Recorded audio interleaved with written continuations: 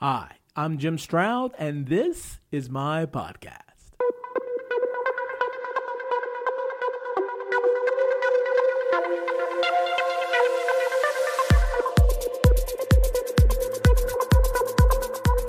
Do you work in an office or do you work from home? According to a 2017 Gallup study, 43% of Americans report spending at least some time working remotely, so chances are you do some work from home. Now, depending on who you ask, that's a good thing. Working from home allows workers the flexibility to maintain that careful work-life balance, and companies benefit from the increased productivity. So, working remote is a win-win all around, or is it? Dun, dun, dun. In this episode of the Jim Stroud Podcast, I report on the good and bad of remote work while asking the question, is the future of work at home or at the office?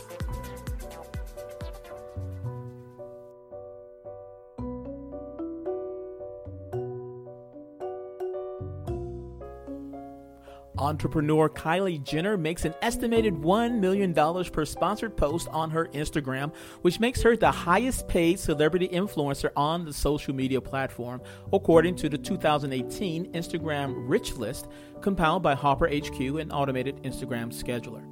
Jenner is followed by singer Selena Gomez, who gets $800,000 per sponsored post, and star soccer player Cristiano Ronaldo, who earns $750,000. Together, these and other up-and-coming stars contribute to the $1 billion influencer market, which is expected to double in value this year. Now, all that is great until there is an Instagram bug and you lose over 1 million followers, which happened to Kim Kardashian, Justin Bieber, and several others. If it could happen to them, it could most definitely happen to you. The moral of the story? Don't build your house on rented land. I suggest you do what I did and get your own mobile app with Superpass. Superpass makes cutting-edge content apps easy, instant, and affordable. So whether you already have content or are looking to start making money by selling your podcasts or videos online, Superpass can help. So sure, build up an audience on social media, but drive the traffic to a property you own, and that property should be Superpass. For more information, visit Superpass at www.superpass.app. That's www.superpass.app.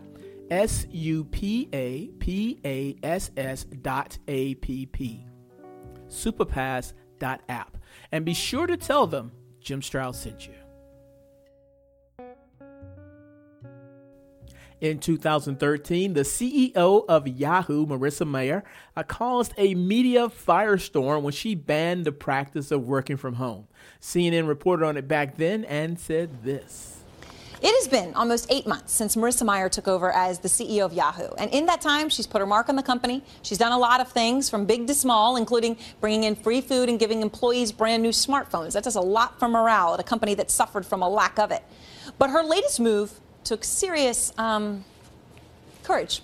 A Yahoo corporate memo leaked to All Things D reads in part, to become the absolute best place to work, communication and collaboration will be important, so we need to be working side by side. That is why it is critical that we are all present in our offices. That was a way of saying that beginning in June, all Yahoo employees working at home will be required to work in the Yahoo office or leave the company.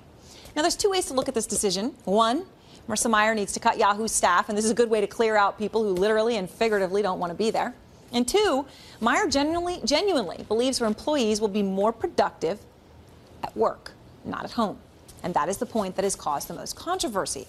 About 10% of American workers regularly work from home at least one day a week. And all day today, analysts and reporters and bloggers have been taking sides over Mayer's decision. It's a decision that, if it spreads, could affect programmers, operators, and most prominently, work-at-home moms and dads. Shortly thereafter, a slew of articles hit the web promoting the pros and cons of working remotely. One study that has been cited a lot since then was done by Ctrip, which is China's largest travel agency.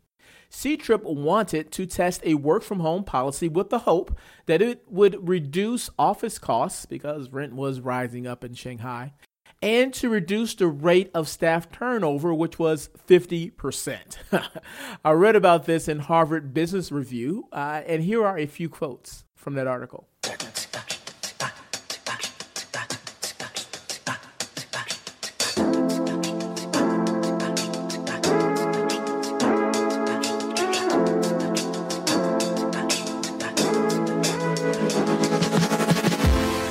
Quote, so what were the results of the experiment?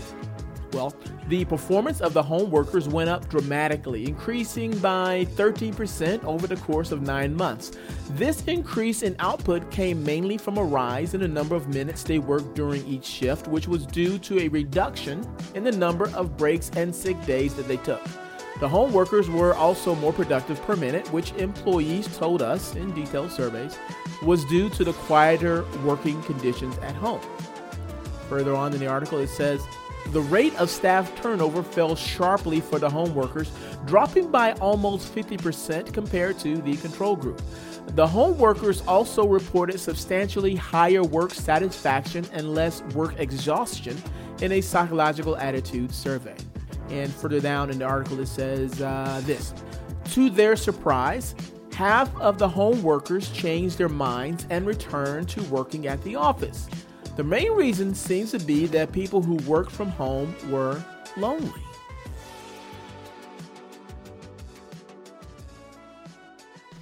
The fact that so many workers rejected working from home because they felt lonely was interesting to me because more often than not, people are embracing the trend. Indeed.com published some data proving that job seekers were looking for flexible working arrangements more than ever. Keyword searches on their site like remote, telecommute, and work from home was up 32% year over year. No doubt people like the idea of designing their workday, allowing them to keep their cold and flu germs to themselves. Thank you very much. And to run without losing a whole workday, rather running errands without losing a whole workday, which ultimately makes them more present for their teammates.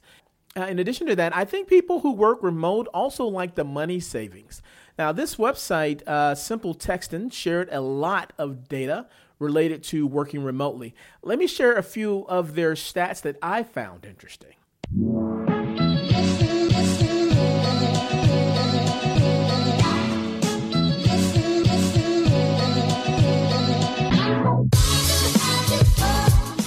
Working from home saves you a lot of money on gas. If you live in Los Angeles, Dallas, or Seattle, then that's about $500, give or take. The most savings represented was by my hometown, Atlanta, Georgia, where the average annual savings on gas was about $555 annually. Wow. Now, avoiding commute traffic saves you time as much as 343 hours in New York, 269 hours in Philadelphia, and 294 hours in Chicago. Now, whether you work remote or in an office, your salary is about the same, at least among the most common remote jobs. Unless you are something like a speech language pathologist, teacher, or tutor, then on average you are making more than people who are working in an office. Now, if you are a client services director, however, you are making significantly less working from home exclusively. Interesting. Now, the tools of choice for remote workers tend to be Skype, Slack, and Trello.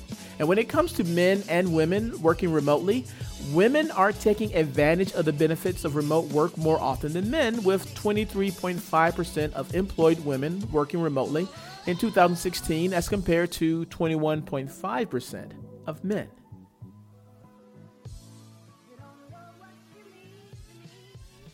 So there are a lot of pluses when working remotely, but what about the minuses? When I cited the C-Trip study, I mentioned how most of the workers returned to the office because they felt lonely working from home. By contrast, a study from Tiny Pulse suggests that those who had been telecommuting between 6 to 10 years reported being happier telecommuting than those who were working remotely in the first year. So maybe that loneliness factor is more felt by people who aren't used to telecommuting. Possibly, maybe, I don't know. Regardless, it's not the only problem remote workers face. The Harvard Business Review polled 1,100 employees and found that remote workers often felt shut out. Here are a few quotes from that article.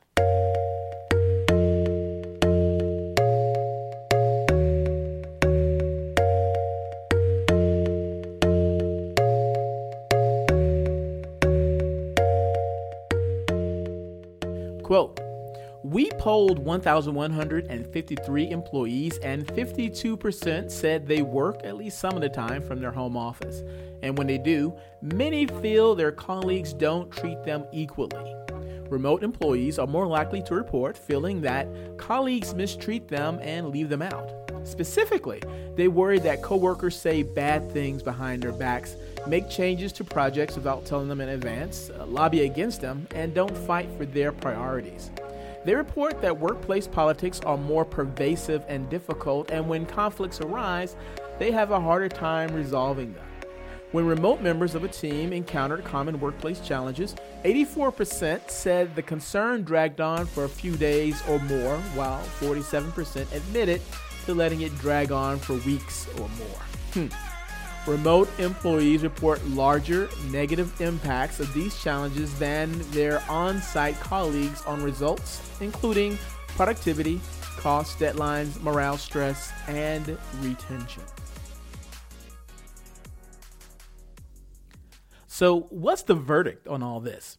Will the future of work be done at home or at the office? Well, without a doubt, it will be done in both locations. So many reports say that trend of working remotely is not going away anytime soon. As such, I think it's best to look at what managers and workers should be doing to make the practice best for all concerned. First, for the workers, some food for thought. The website Frugal for Less asked, "Do you really want to work from home?" And then they list reasons to dissuade you. I think they are worth considering because based on past experiences and some of the questions that they ask, telecommuting is not for everyone. Here are some of the more notable quotes from that article.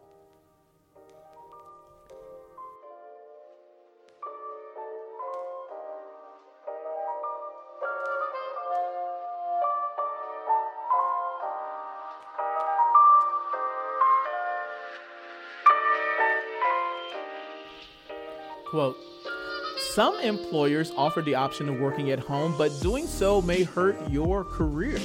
Research done by MIT Sloan Management Review found that employees who work remotely may end up getting lower performance evaluations, smaller raises, and fewer promotions than their colleagues in the office, even if they work just as hard or just as long. The important thing? According to their research, it is to have passive FaceTime with supervisors and coworkers." Something else. When you work alone, you're less likely to benefit from creative collaboration. That's why CEO Marissa Mayer eliminated home-based positions at Yahoo. She told employees communication and collaboration will be important, so we need to be working side by side. She added that great ideas come from talking in the hallway and cafeteria. If you think isolation might hurt your job performance, consider working in the office 1 or 2 days weekly, if that's allowed. Something else from that article. This. If your work involves talking to people on the phone and you have kids screaming and dogs barking in the background, that lack of professionalism might hurt you. There are some psychological factors too. Some home workers say it's hard to be as professional when working in your underwear, even though bosses, clients, and customers can't see you. And then here's one point I thought was really interesting. The good news is that an employee working at home, you can deduct expenses at tax time. The bad news is that the rules for unreimbursed employee expenses are not always easy to understand. If you work for yourself at home, you'll have to track income and expenses, file a Schedule C, pay self-employment tax at a rate of 15.3%, and make quarterly tax payments. When you work at home, the whole record-keeping tax filing process is more complicated. One more thing to think about if you are pursuing work-from-home opportunities, consider taking a work style test. Now, Psychology Today offers a free work style test you can take online. I will link to it from the show notes. Now, the work style test will help you learn about yourself and the type of working environments you do best in. For example, maybe working from home is not for you because you're too easily distracted and, look, a squirrel. Haha, look at that. Yeah. Where was I? Oh, yeah. I was about to give some advice to managers who oversee a remote workforce. I think that's what I was about to do.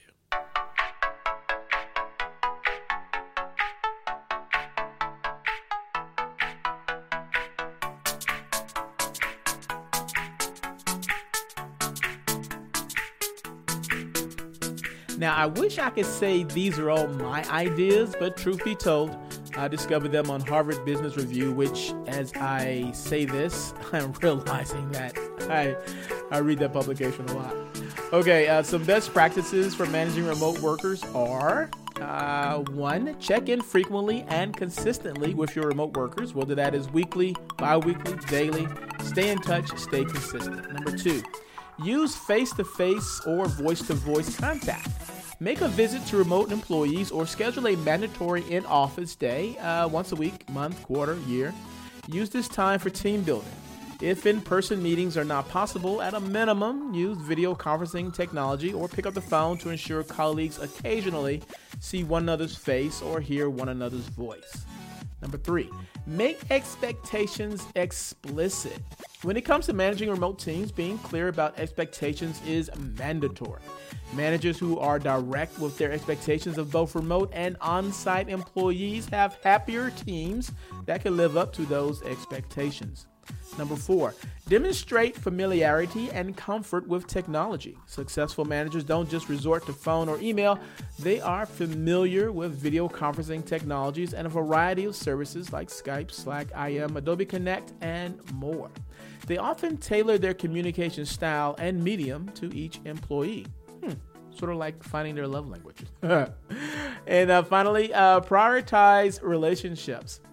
Team building and camaraderie are important for any team, but good managers go out of their way to form personal bonds with remote employees. I can't help but think that I missed sharing something important, as if I left something out. If you feel the same way, send me a note via my website, jimstroud.com. Unless you are at the office, then do it when you get home. And if your home is your office, then please do it now. Thank you.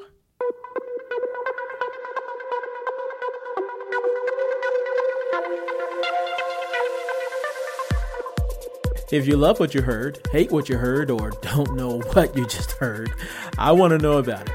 You can leave a comment concerning this podcast on my website at www.jimstroud.com.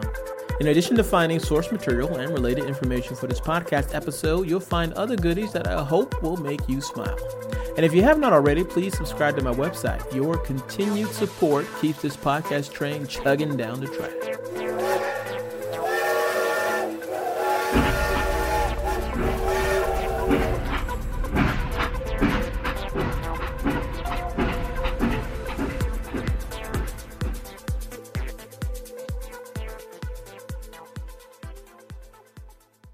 Hi, I'm Emma. And I'm Joe. And we're the Professional Book Nerds. 2 Mondays a month, we interview authors and talk about their upcoming books, what drives them, and their go-to order at the cafe. On Thursdays, we share recommendations and dive into topics readers face, like how do I actually read the books on my to-be-read list? You can find the Professional Book Nerds podcast on Apple Podcasts, Spotify, or wherever you get your podcasts. Want to learn more about us? Our website is professionalbooknerds.com, and you can find us on Instagram, Twitter, and TikTok at ProBookNerds. We hope you'll come and listen, and as always, happy reading.